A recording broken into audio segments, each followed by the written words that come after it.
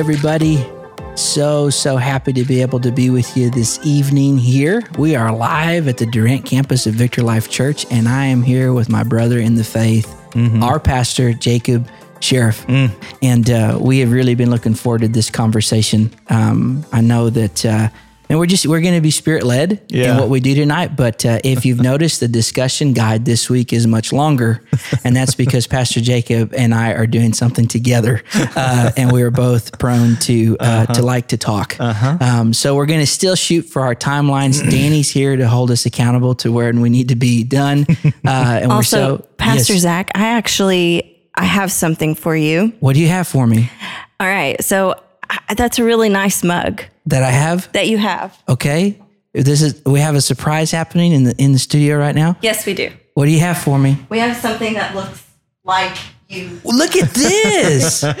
Now, this is incredible. If you hold it this is incredible. It looks like you. It just needs a tan and it'll be ready. Danny, this is awesome. So this is my signature series mug. That's what you're going to have. So you can actually purchase this at Jubilee this year.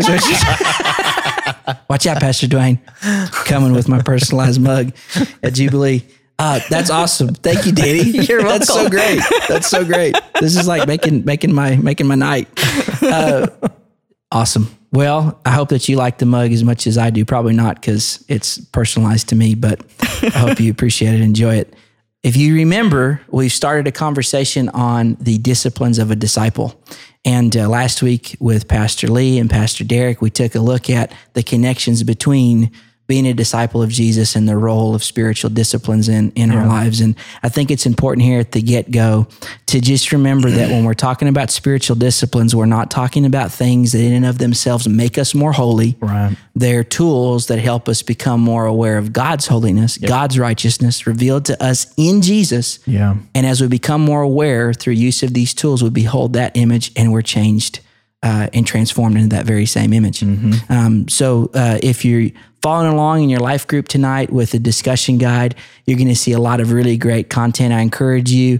There's going to be an additional resource section each week at the end of the document that has some PDFs that you can use to actually now have something in your hand to walk out some of the things that we're talking about in a practical way, a practical sense in your life. So if you're joining us in your life group tonight, welcome.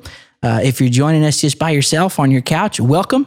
No matter where you are or what's happening right now, we're so glad that we get to be a part of what God's doing in your life. And we're really excited to dive into tonight's topic about prayer and fasting. Prayer and fasting. So, Pastor Jacob, I know through friendship with you that these two subjects are very close to your heart, but specifically prayer. I know you to be a man of prayer. I know you to be somebody that's given a lot of time and focused energy over the past. It's been a journey for you with prayer. It's been roughly 7-8 years worth of a journey. And I'm so excited to be able to just draw from that well of wisdom that you bring through real life experience of working this discipline into your life. So I want to start with prayer. Yeah. And I want to talk about that. So first question on tonight's list of questions is, what is the purpose of prayer? So for you as a pastor, a husband, a father, a friend, what role does prayer play in your life, and what's the purpose for you as a follower of Jesus? Because of the many years of hard work, I'm a slow learner. And for me to experience something, I have to live into it for a long period of time for me to feel like confident enough to talk about it. And with prayer, I tried to break it down pretty simply.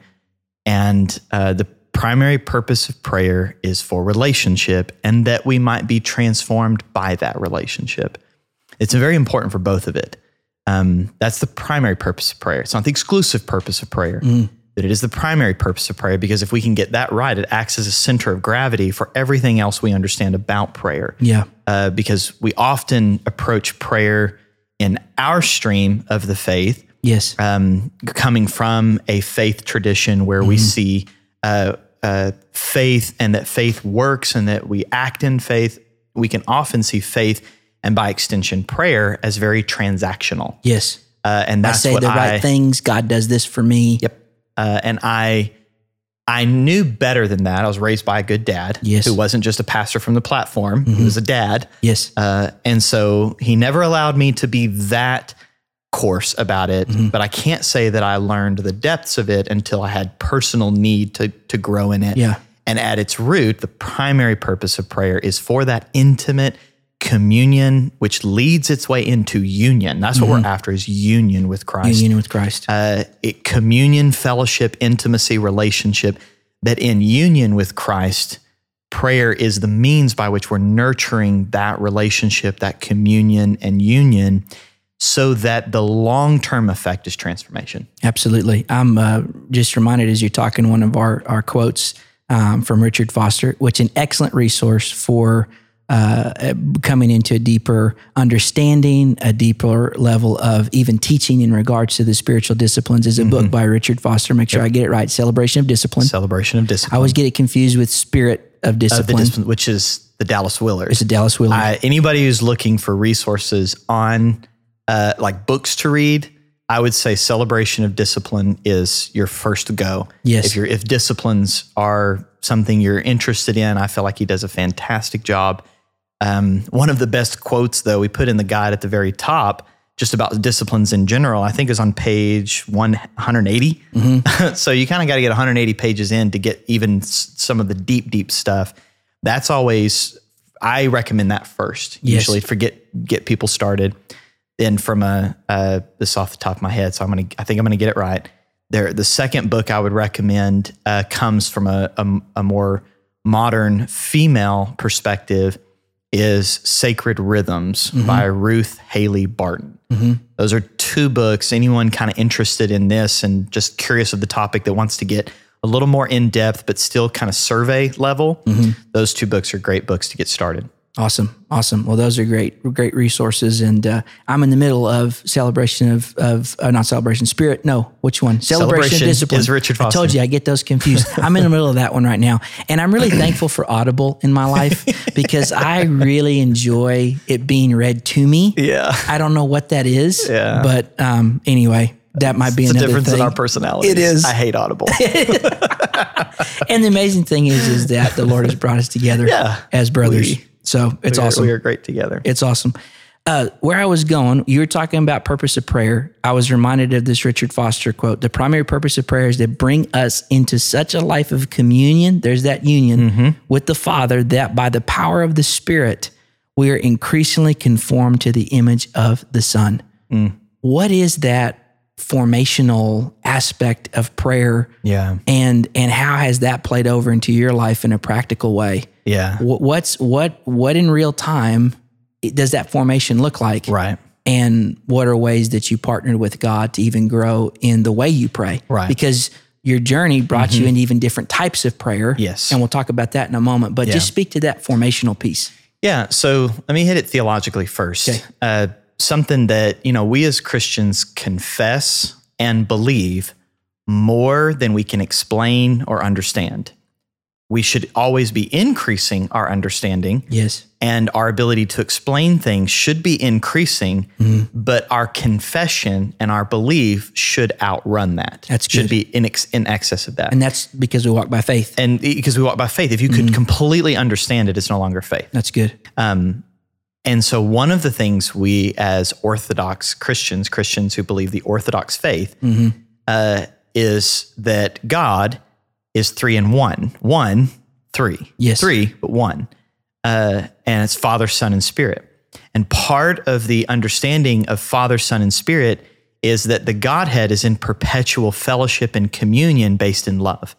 Is that God is in community with himself in perfect unified love. Yeah. And the idea of relationship with God, not necessarily prayer specifically, but just relationship with God, is not that God is up here, we are down here, we're trying to get him to meet us where we're at.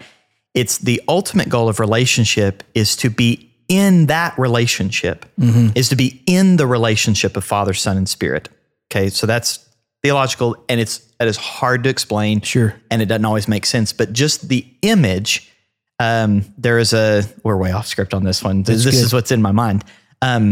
that in the early centuries of the church, there was a word that when they were working out the doctrine of the Trinity, knowing that if we could fully explain this, we're not explaining God, we're explaining some fabrication of what we think God is. Yeah. And so Because a God that can be explained. Dietrich Bonhoeffer says a God that you can understand and explain is not a God at all. Yeah, that's It's an right. idol. That's right.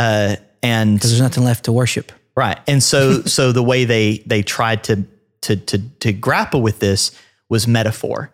And one of the best metaphors I found is a word they call perichoresis.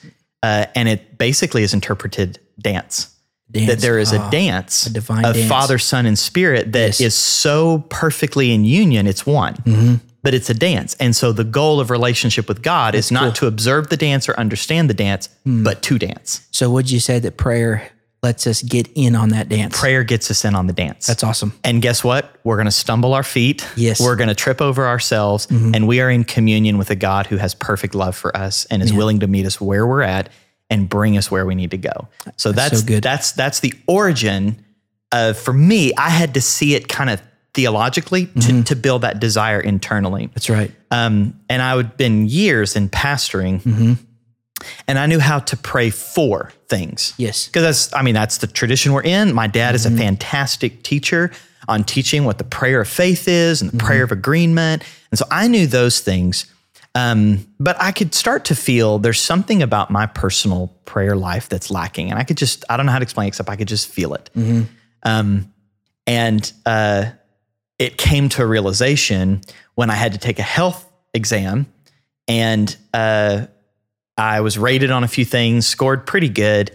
But then I took an evaluation on my blood pressure, and they scored it A, B, C, D, and I got a B. And the achiever in me does not like B's. Yeah. Jacob Sheriff doesn't do B's. Jacob Sheriff does not do B's. I didn't even care if it was B plus. It's like still a B. It's not an A. And the person doing it was like, hey, listen, like truthfully, I do this a lot for people in your line of work, and almost no one gets an A on this. You just feel the fire a little bit like, no one else does this. And basically it come down to is he's like, hey, your job is very stressful and we totally get that. And that's okay. But not only did I get a B, because it was for having to do with health insurance, I had to pay a higher premium. Even if it wasn't a lot, but it's every month, I'm looking at a bill that should be cheaper and it's only this expensive because I got a B. On blood pressure that he says is about stress. And so in my kind of whining, complaining, griping, kind of back to God was like, come on, man, I'm doing this all for you. That's right. This is what I'm getting. And in certain ways, the Lord just said, your prayer life stinks. Yeah. And that's where I got back to, okay, so in me understanding, I am stressed because I don't trust you. And because I don't trust that you're actually in control. Yeah. I have to control outcomes. Yes. Now, I never would have said that. If you'd have said, you don't believe God's in control, I'd be like, back off, man. Yeah. Of course I believe God's in control. Yes. But my body my body was telling me, no, you don't. Man, there's so much there. Yeah. And so my natural state was to absorb the stress and try to control outcomes. And I was pretty young in pastoring. I had only been pastoring in a campus as a campus pastor for a couple years. And a lot was new to me. A lot of big events had happened. A lot of life events had happened. And I recognized, okay, I don't know the Lord in such a depth that my natural posture towards life and towards him is to trust him. Man. My natural posture is to trust final. Yes. But in between, I got this, Lord. That's right. And if someone would have said that to me, I'd have been like, you don't know what you're talking about. Yeah. But it had to come through that mega amount of self-awareness and then recognize, okay, I've got to change how I'm approaching this. I've got to relearn. And I actually did a whole series in this in Sherman years ago in my process of relearning how to pray. It's not that I prayed wrong. It's that my prayer life had atrophied. Yes. It didn't come from a deep well. Yeah. And that's where I wanted want everything in my life to come from a deep well of the Spirit. Yeah. And good old charismatic, the Spirit's spontaneous. Yeah. Which should be instant. That's right. And apparently for me, I don't mean this for everybody, but for me, it didn't work that way. Yeah. And so that's how I started relearning to pray in an intimate fellowship way and get off kind of a transactional framework. And the of result prayer. of that was a deep spiritual formation of a posturing of trusting God. The more, result being at of it peace. is when you begin to know the heart of God in a way that is not mental. Yes. Because I could mentally, I would have said confidently about myself, I'm a man of the word. I know the word. I was raised with a man of the word. I lived with parents, not just my dad. My mom was a person of the word of God. I knew the word. I knew the word from a young age. And I knew the heart of God and I loved God, but there was something about a personal, intimate fellowship that it's kind of like, I mean, we're raising kids and we're going to be going through processes with each kid. We have a lot of kids between the two of us. We have like a basketball team, right? Together. Yeah. We're going to have to teach them all about sex and sexual intimacy. Yep. And find out the right terminology at the age appropriate levels, Yes. give them an increased understanding. There is no way to understand sexual intimacy until you are sexually intimate. Yeah. It's experiential knowledge. It is there is no scientific observation Yep. to give you sexual intimacy. You could know all the terms, know all the mechanics, know all of it, and yet not know it. Yes. And that is where prayer is. Man. Is that I could know everything about prayer. I could teach you how to pray, but if I don't actually learn the intimate fellowship of prayer, Amen. then I don't really know prayer. And apparently I was at a point where I didn't really know the heart of God in such a way beyond the theology of the cross, the theology of grace, the theology of love. I didn't know it to where that was the natural posture of my heart to be at peaceful rest with God, trusting Him no matter the circumstance I'm in. I love. And I never finished the story when I've told this before. A year and a half later, I demanded they take the health evaluation again, and I got an A. and you got an A. I got an A. That's right. I don't get B's. Might take me a year and a half. Danny's got something that she's been looking at me mischievously this whole time. So brace yourself, Come on, Pastor. I don't bring know it. what's All right. coming. It's not bad. Okay, what's coming in over there? But Pastor Lee said, spiritually is the only way he can dance Spiritually is the only way he can dance. That's Yes. awesome. because he can't dance. Well, That's a lot of us. A lot of us are in that category. Do I have to explain the joke? we have the life of the Spirit. And he also said, thank you for being vulnerable. A lot of people are saying that on here. Yeah. Thank you, Pastor Jacob. That's awesome. I refused to take blood pressure medicine because that was what they were doing. And if they said this is because of stress, I knew for me, I'm not saying that taking pills like that is wrong. No. For me, stress is my fault. Yeah. It is not a medical problem. This is a spiritual problem. And so I knew I needed to address it spiritually. Honestly, it took me over a year before I could start feeling the change.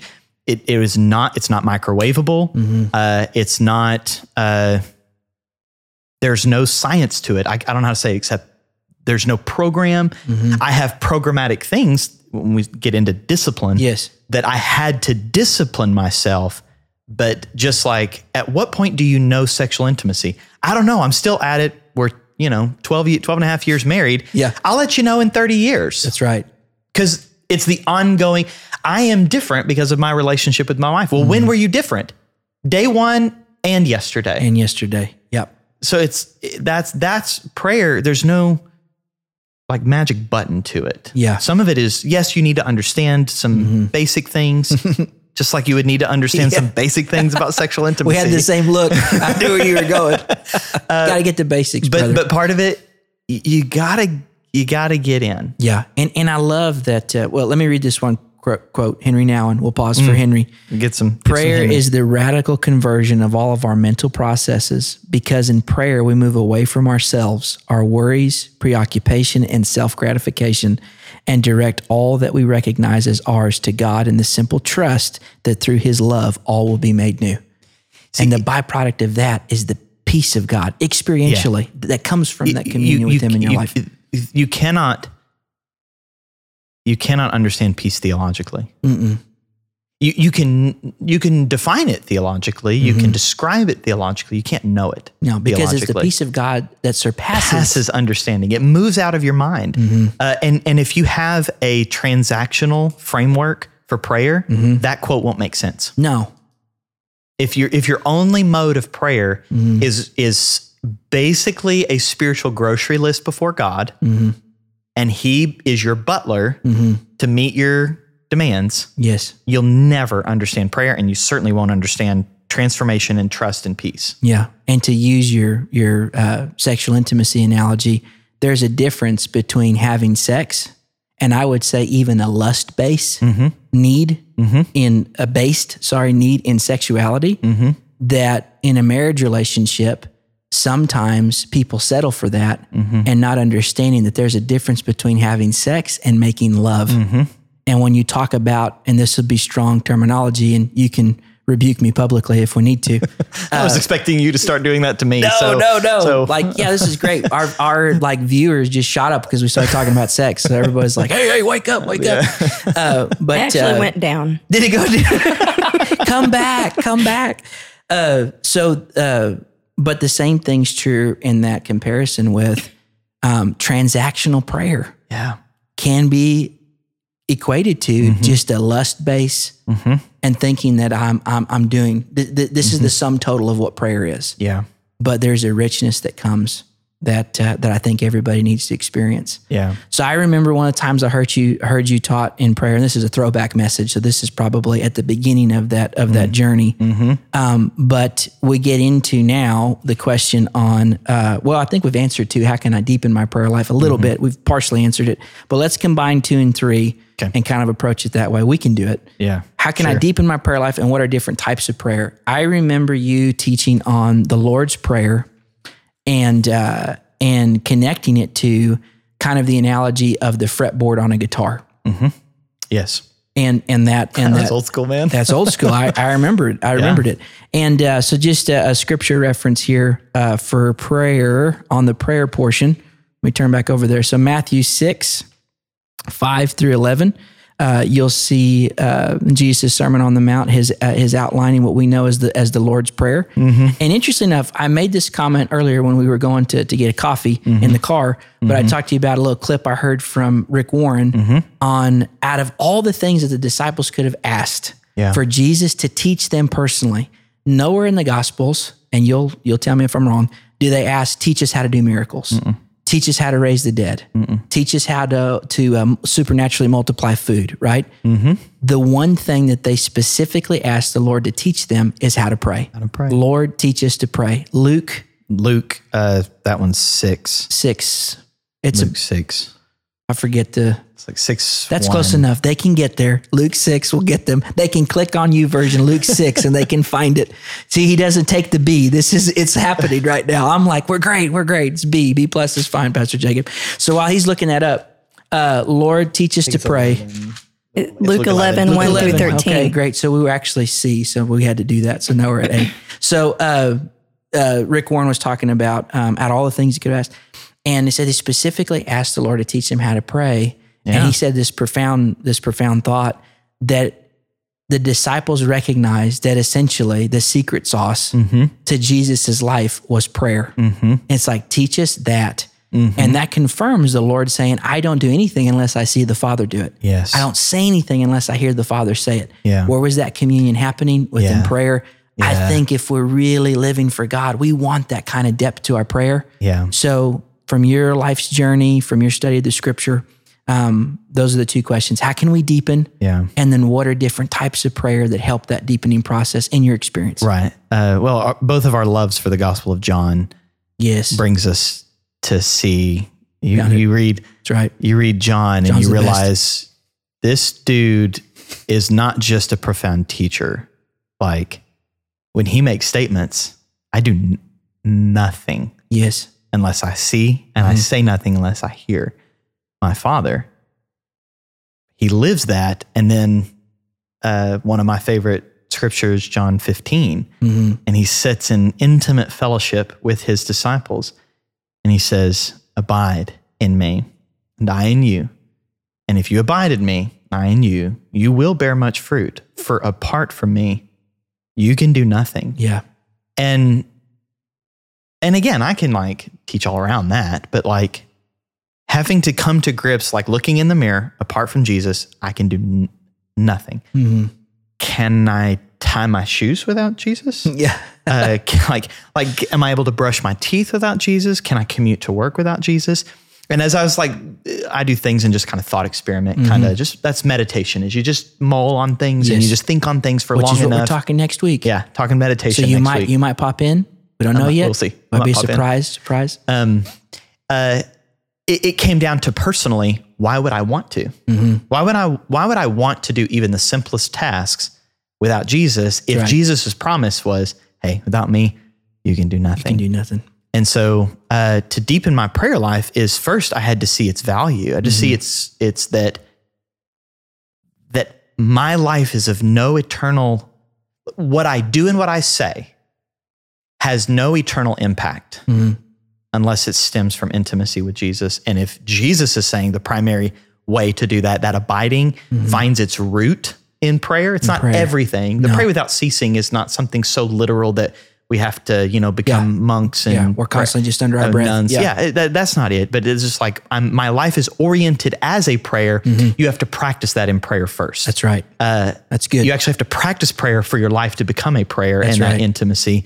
And so that's where I had to dive deep. And a verse that impacted me deeply, not even in John, but it made John make more sense, is Luke 5:16 in the New Living. It says, and Jesus often withdrew to the wilderness for prayer. Jesus often withdrew to the wilderness for prayer, for no other reason than to pray. Let that be said of us, that we often withdraw to prayer. Man. Jesus is the answer for the entire world's problems. That's right.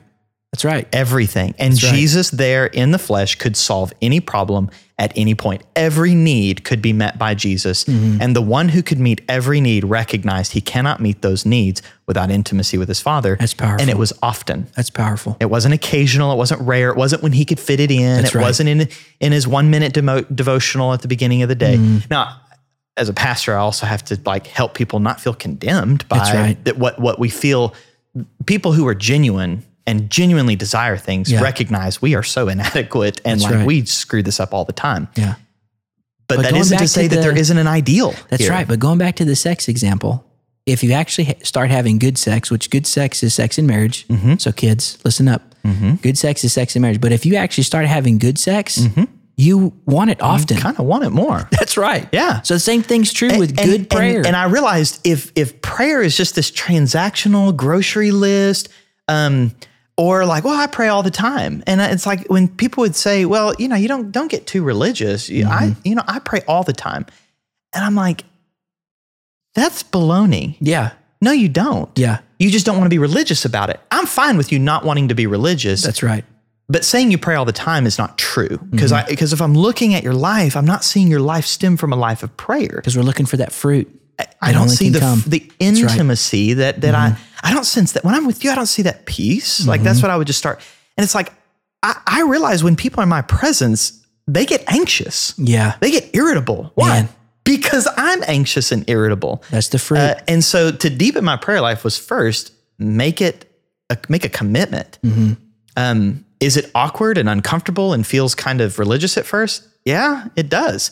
But if Jesus often withdrew to the wilderness for prayer, at least I can start saying, what can I do often that drives me there? Not necessarily long extended periods, but often, frequent. Make a commitment to it and make it a discipline. Make it a habit, because you can't make a habit unless you discipline yourself. Yeah, that's right. And if I want a habit of prayer, then I have to learn a discipline. And I don't have a discipline if I don't have a commitment and a value. That's right. That's how it works, is I have a value. And truthfully, and where I even got the analogy with the sexual intimacy, is one of the most influential people in my life was an elderly man by the name of Morris Means, who when I was 20 years old, he was 80. He shuffles into my life and looks me in the face. His breath smells like onions and his clothes smell like mothballs. Yeah. And yet he says, "Are you Jacob?" "Yes." "God told me that I'm here to come pray for you." For 4 years, we would meet every single week and just talk. And I could see he was not deep theologically. He never taught me something like from the scriptures that I felt like was a profound revelation, but his presence, his words, you could tell were bathed in intimacy with God. Like when I'm hearing his voice, I'm not hearing profound revelation. I'm hearing the heart of God. Yeah, man. Now, I want profound revelation too, but he had something, and it stemmed with prayer. And I'm like, there's no way I could know prayer like this. Like this guy knows prayer. Yeah. And he would, and this was me in my 20s, before I was married, he would look at me and just say, Jacob, you got to find a way. And he was always a whisper. And I'm like, Morris, speak up. I can't hear you very clearly. Jacob, you got to find a way to get alone with God and just make love. And I'm like, Morris, What does that mean? that's out of line. like you can't talk like that.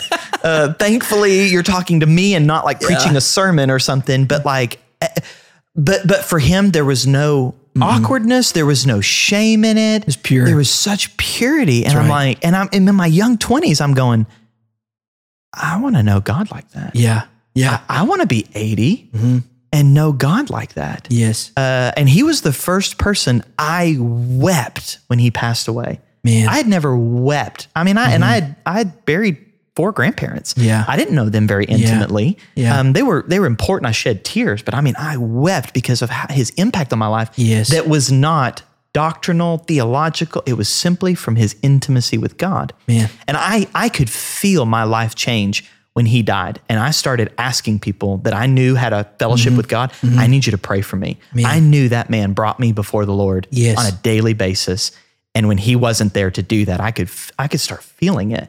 And that's what gave me a root system that then years later, when I find myself anxious and irritable and frustrated, going, I know prayer's the answer because I've seen it in Morris. That's right.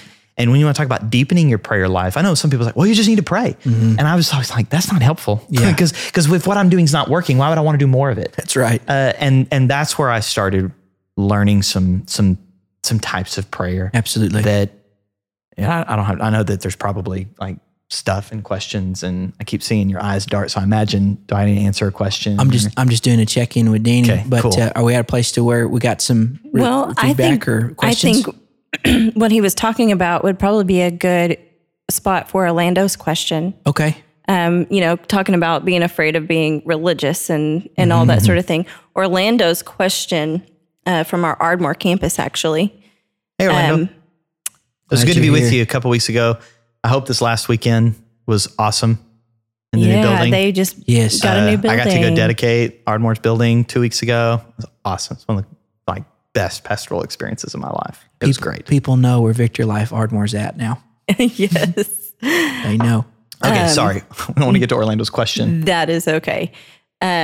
So the question is how to handle the feeling of pride that you can experience from fasting regularly. I was finding a little pride in me from my performance while fasting regularly, so I decided to stop for a while. It's good. You want to punt that to the fasting part of the conversation? Yeah, I think you were bringing it up though for the heart in regards For the heart to and feeling religious in it and feeling that pride. Yeah. Okay, yeah, I think we're gonna hopefully get to the fasting part of this conversation. Prayer is such a rich subject. I'm just helping you get there. We're gonna get. So there's another reason Yeah. for bringing it up. So I think speak to the heart in regards to whenever you start feeling a sense of pride in the sense of I'm praying good. Like I'm praying, Yeah. and then also we can get into fasting if it's like because I think sometimes if we're not careful with things like the disciplines, we can approach it as almost like spiritual extreme sports. So we can say, I did this and I accomplished it, but you never really know until you're paying attention what's in your heart, which is really what another purpose of prayer is to have uncovered what's in your heart. Right. So kind of just speaking to the spirit of that. Yeah, And then okay. also thank you for helping us move on to other content. There's still some stuff about types of prayer because Yes. I want to make sure and get down into. But What would you the heart speak of to the that- heart of that question? Okay. So,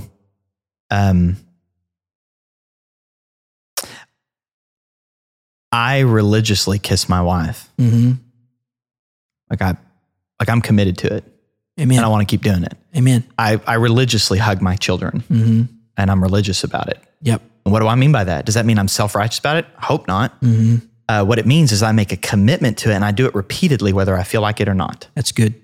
And by the repetitious action combined with the motive of the heart, now we see long-term habitual habits that lead towards transformation. But it's the action and the motive. Both could get off. People have a good motive and a good heart, but no action, and it doesn't bear fruit. But people have action and wrong motive, and the fruit that gets born is religion. Yeah. Yeah. So I want to, in a sense, kind of redeem the word religion a little bit. I'm not trying to advocate for it, but it is a cuss word in our It is. our circles, and so I don't want to get immediately synonymous with bad. Yeah. Dead religion's bad. Yes. Works-based religion's bad. But the word religion it's not. It's just structure. It's all it is.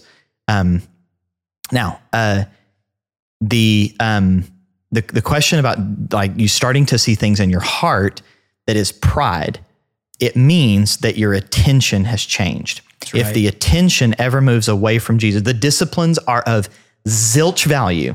Yep. Unless they draw your attention continually to Jesus. That's it. If they ever get off of that, they cease being of any value. Yep. And you become a self-righteous Pharisee. That's right. But what's funny is people talk about that in spiritual disciplines. But you and I have had this discussion about other trendy things in culture that people are self-righteous and religious about and have nothing to do with spirituality. I don't want to necessarily name those, but it isn't just spiritual disciplines that you can become self-righteous and Pharisaical about. The thing though is when you start when you start noticing your own heart that way, you don't necessarily change what you're doing, you change why you're doing it. That's it. It's not the what, it's the why. Yeah, it's the why. And so it's like, is there electricity and passion every time I kiss my wife? No, but if I start seeing multiple days turn into a week, turn into weeks where there's no fireworks, no passion, no nothing, I'm not going to stop kissing my wife. I'm going to start judging my own heart. What's going on with me? What is going on with me? Yeah, that's so good. That has made this action not building us up. Yes. Or my kids, if I'm just repetitiously just putting my arms around them and I don't recognize, I'm just doing this just because I have to. Yeah. I'm not going to stop hugging my kids just because my motive or got off. I'm going to change my motive again and reinfuse the action with passion and purpose. Yeah. And the same goes with prayer.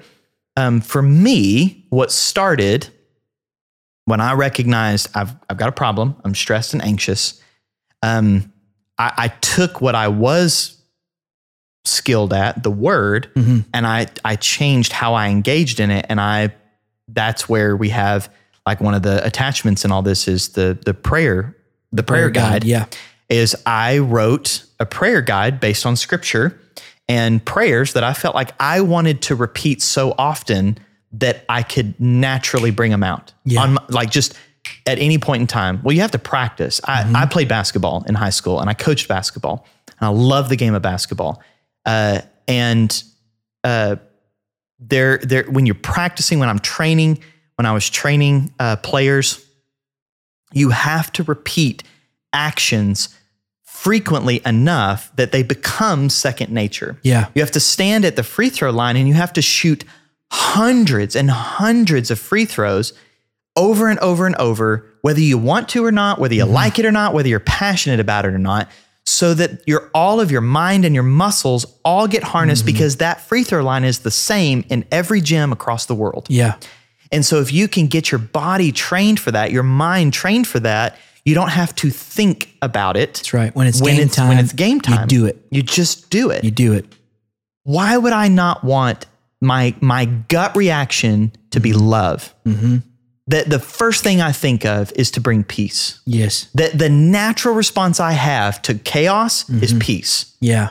You do not get there because you're spirit-filled. You do not get there whimsically. You get there because you train yourself in the boring and in the monotonous, and you don't just keep putting up monotonous duty like that. That's dead religion. You keep at infusing that action with purpose and meaning. For me, That was setting aside time in the morning to pray. I recognize for me, if I start my day without prayer, I'm anxious most of the day. Yeah. I'm always behind. That's how you feel. I'm just behind. Why do I feel behind? I actually got to the meeting on time. I got to work on time. I was doing my actions on time, but why am I feeling so behind? It's because I didn't build up some root system. So for me, that was get up in the morning and pray and learn to pray the word. And so I prayed the word. I arranged the word in different ways until I found a settling, like this rhythm, this pattern seems to make sense for me. Yep. And I prayed that every morning repetitiously. Did I mean every word every morning? No. But I can pray for a very long time now because for over a year, I did it every day. And even those mornings when I'm, the Lord is my shepherd, I shall not want. And then you wake up and you have that moment where you recognize, okay, I was just going through the motions and I was just repeating words. Yeah. Do I just stop? Some days maybe, but most days it was, no, get back to the purpose. Why am I here? I'm here so that I'm no longer saying the words, I'm living these words. Yeah. And we see that in Jesus's life, the pressure of life coming on the cross. People think that whenever Jesus says, Father, why have you forsaken me? Or into my hands I commit my spirit to you. That was the words of the Psalms. Those are direct quotes. When Jesus didn't know what to say, he spoke the word. And there was even, and you talked about this recently because of what you walked through with your son, Urias. Yep. But there was even that whole thing we're talking about with the disciplines of the basketball and when it's game time. Whenever you got in that moment of seeing your son fighting for his life, born dead, and then a fight for his life, that was the moment of realization. This is not in total, but at this stage of the journey, this is what the training's been for. Right. Because what came out of you. Right. That's where my phrase was unexpected doesn't have to mean unprepared. That's good. And I'm preparing constantly for the unexpected. And part of what I do now, it's not every afternoon, but there for a while, I disciplined myself that in the afternoon, around lunchtime, I would have a reset time. And my reset time was, I am calm, content, wise, and unafraid. And I would repeat that. I'm calm, content, wise, and unafraid. I am calm. Psalm 131. My heart is not lifted up. My eyes are not raised too high. I do not occupy myself with things that are too great and too marvelous for me, but I've calmed and quieted my soul. Like a weaned child with its mother, like a weaned child is my soul within me. I am calm. I am content. The Lord is my portion. I shall not want. And then I am wise. The fear of the Lord is the beginning of wisdom. Those who practice it have good understanding. His praise endures forever.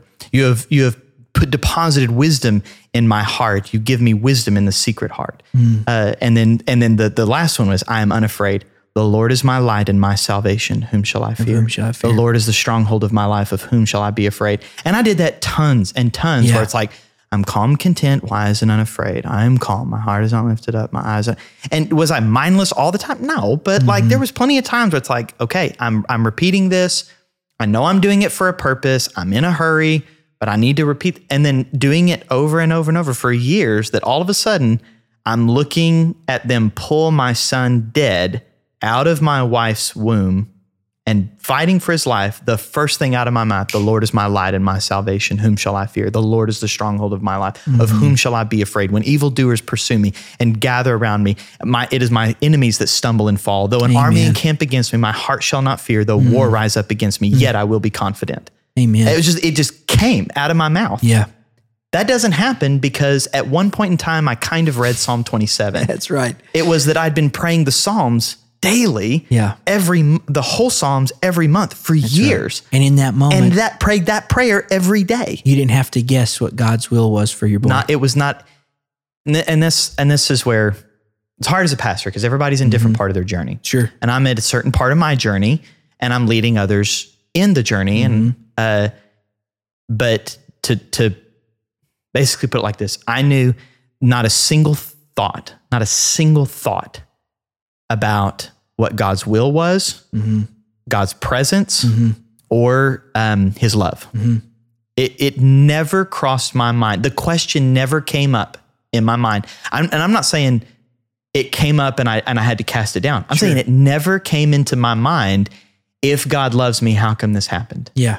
Or is God's will to heal my son? I don't know how to say it, except the thought never crossed my mind. That isn't to say that it has never crossed my mind ever. Yeah. It was that that's really good. The hundreds of times it came into my mind. I disciplined my mind to say, I know what God's will is, and God's will is always to heal. That's right. Yes, okay, I prayed for this person and they got sicker, Yeah. or they didn't get healed immediately, or they died. It doesn't, I know what God's will is, and I don't know why it didn't come to pass in this time and moment, but because I'd also known the heart of God, I have the peace to know where it's all going to end. That's right. Thanks be to God who gives us the victory through our Lord Jesus Christ. In the end, we're going to win. Amen. His will be accomplished. So I had that question come up hundreds of times. If God loved me, how come I'm so stressed? If God loved me, how come this happened to my kid? I've had that thought hundreds of times. Yeah. And discipline myself to know, what does the word say? This is what the word says. So that in the moment of crisis, it didn't even cross my mind. Yeah. Yeah. Because so often with prayer, we think of it as our last resort instead of our first response. And there is a training required so that can be our first response. So for you, you spoke a little bit about the prayer guide. I know if we were going to talk about really dive into the types of prayer, there's teaching that you've got available at the website on prayer, that your dad's got available on prayer.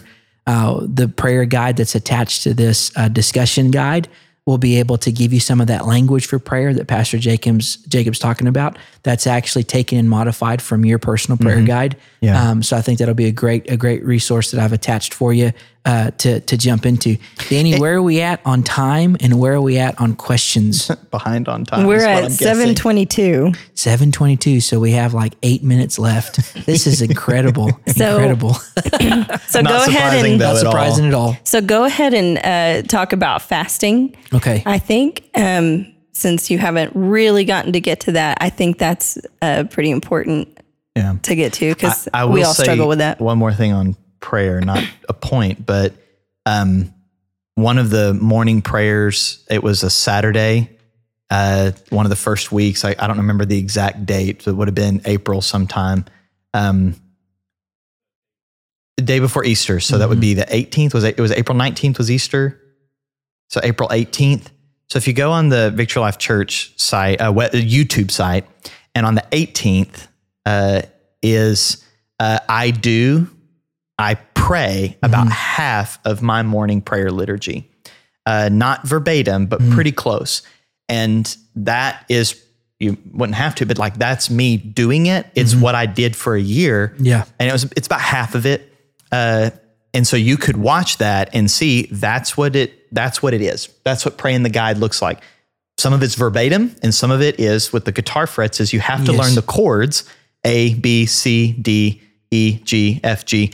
You have to learn the chords and their structure, so that once you learn the chords and the scales, once you already know that by instinct, then you can make the music. Yeah, absolutely. And that's the idea of praying the word. That's awesome.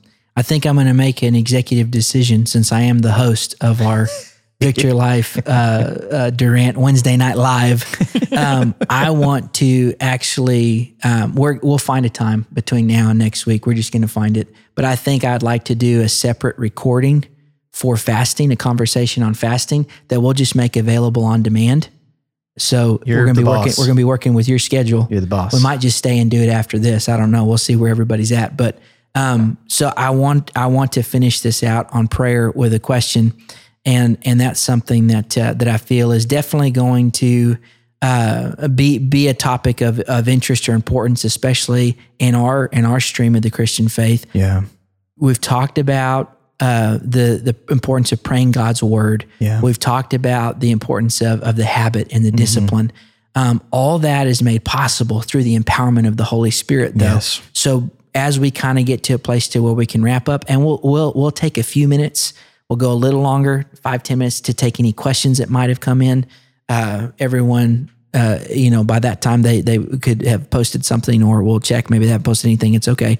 But I want to talk specifically about, in closing, and this is a big topic, but just since we're kind of in the theme right now of speaking from even your personal life, what role has praying in the Spirit or praying in other tongues, something that we totally believe and practice as leaders in this church, and also that we teach in this church.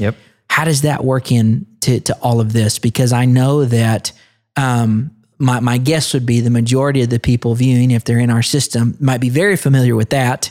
Not as familiar with some of the things we've talked about thus far, but for those that are joining that don't have a reference point for that, there's a whole nother teaching in that. But just for you, in the context of what we're talking about, what is that praying in your prayer language, praying in the Spirit, praying in other tongues?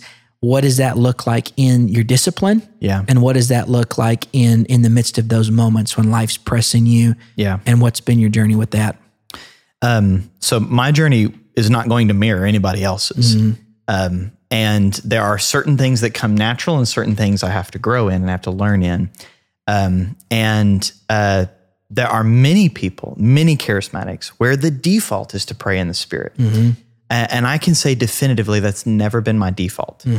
And it's not because I'm less filled with the Spirit. I pray in the Spirit, pray in tongues on a very frequent basis. You can use the Apostle Paul quote. I cannot definitively say I pray in tongues more than all of you. I pray in tongues more than okay, I'll say it. I pray in tongues more than all of you. Just like praying a liturgy is going to be uncomfortable and difficult for your personality. Yes. Spontaneity is a lot more difficult for my personality. So the discipline of it actually comes in that it's in my liturgy. That at a certain point, and this is, I'm not going to lie, I am a nerd. Okay. I will own it. I'm okay with it. Be proud. I'm happy with it. My prayer liturgy has movements. It's structured in 4 movements. And the first movement is all about a posture of humility. And so it's a recognition of where I'm at with the Lord, and that I need to humble myself. And so it's always that in that part of the liturgy is search me, O God, and know my heart. Try me and know my anxious thoughts. See if there be any grievous way in me, and lead me in your way everlasting. See anything in me that grieves your Holy Spirit. So that's like a posture of humility. The second movement, see if I can do this off the top of my head. The second movement is I don't know what I call it officially. I should probably look at it. I would describe it as recalibration. Centering, maybe? Centering or no? Centering would probably be an appropriate word. I don't know if that's what I officially called it, but it's like a calibration. For my notes I'm taking right now. So it begins with the Lord is my, it begins with Psalm 23. Lord is my shepherd. What am I doing when I'm praying the Lord, the Psalm 23?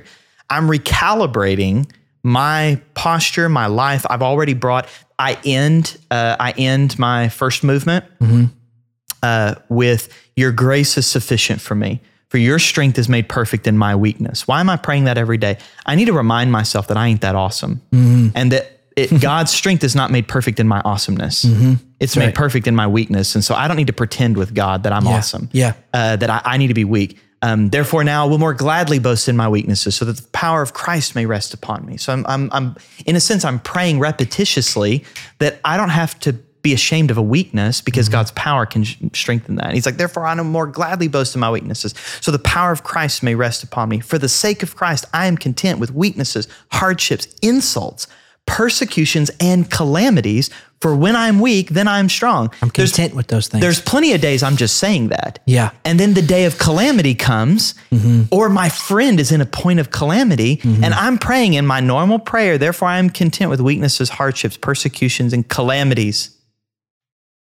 I can be content. Yes. It's not right. It's not God's will that I'm in this calamity. And contentment really is just an awareness of God's peace. But I don't have to grasp for an outcome. I can be content with God in the midst of these, because when I am weak, then he is. Then I am strong by his strength that he's made up. So that's kind of how I end. And the very last word of that first movement is, may the words of my mouth and the meditation of my heart be pleasing in your sight, O Lord, my rock and my redeemer. That's a constant reminder. I live before the Lord. I don't live before men. I live before the Lord. And may my constant awareness. Now, am I rocking it? No, very rarely. But daily I'm reminding myself. So then the recalibration comes. Okay, now who is the Lord in all of this? The Lord is my shepherd. I shall not want. That's good. So that's all about recalibration. Isaiah 26:3, you keep him in perfect peace, whose mind is fixed upon you. I remember this wasn't but like 2 months ago.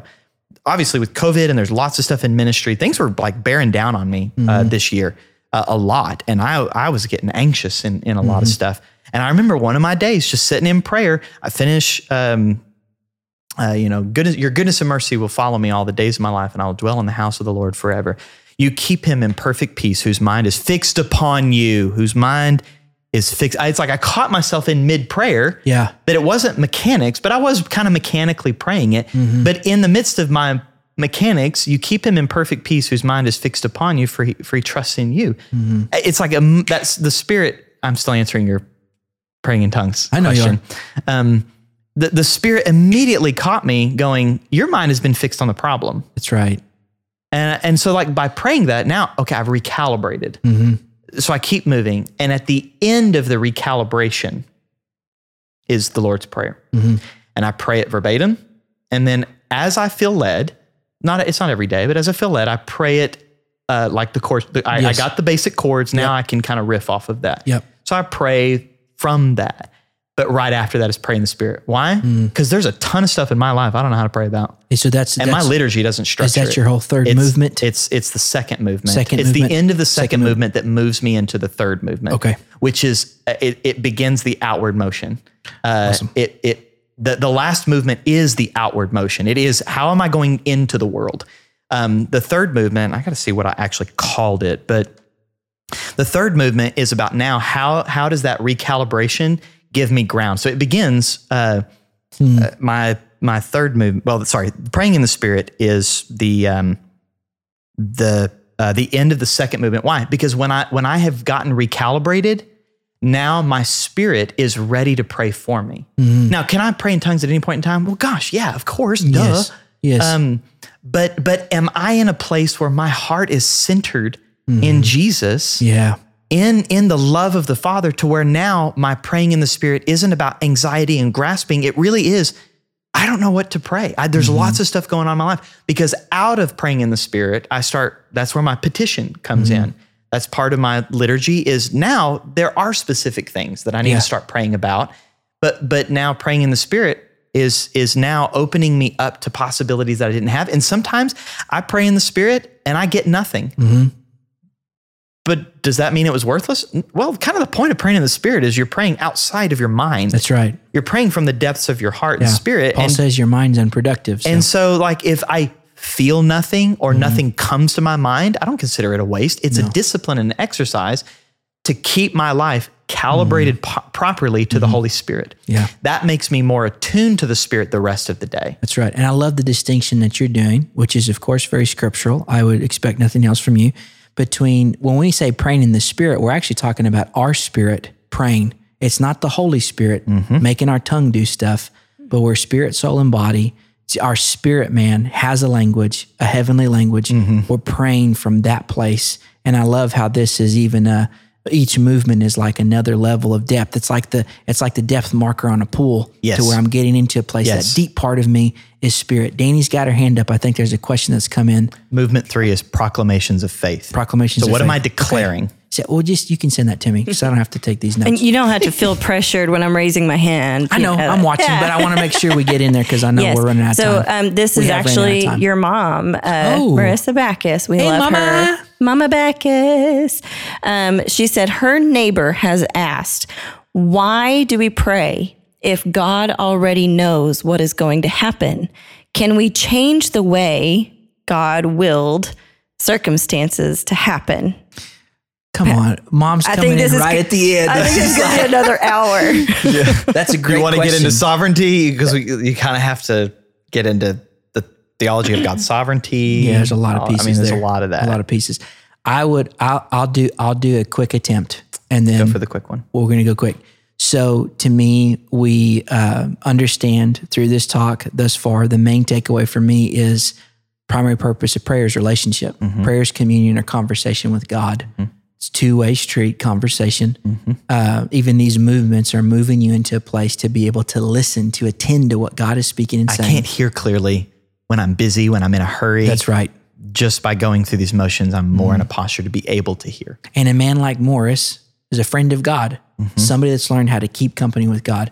one of the first friends of God we hear about in the scriptures, Abraham. And Abraham has this conversation with the Lord in prayer. And granted, this is an Old Testament picture, but God's the same yesterday, today, and forever, so it'll work for a quick answer. I would say that when we understand prayer as a place of relationship, and we understand that relationship is nothing without conversation, and conversation is a two-way piece, we don't get a picture from the scripture that God changes in nature, in attribute.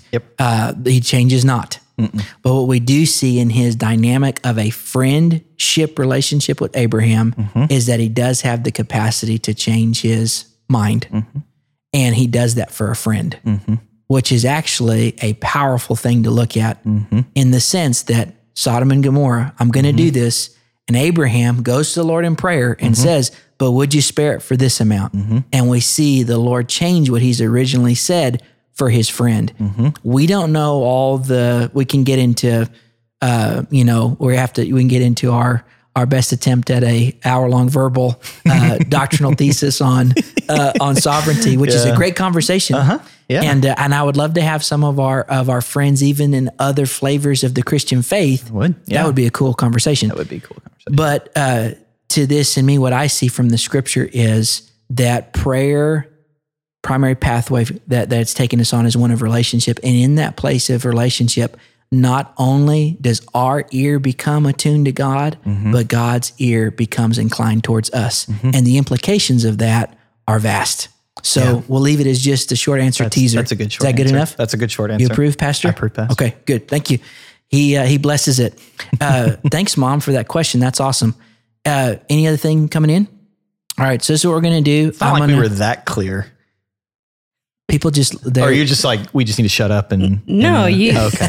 you guys did explain very well some things. And sometimes people don't know what questions to ask. So I think some people will go back and listen to this and then they'll say, oh, I do have a question, and we can always answer those in the comments. Okay. And you know what? We answered the first 3 questions.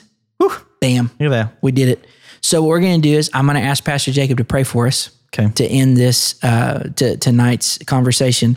And then we're going to do a recorded time. We're going to do a separate recording for this fasting piece. And then we'll have that available on demand through YouTube.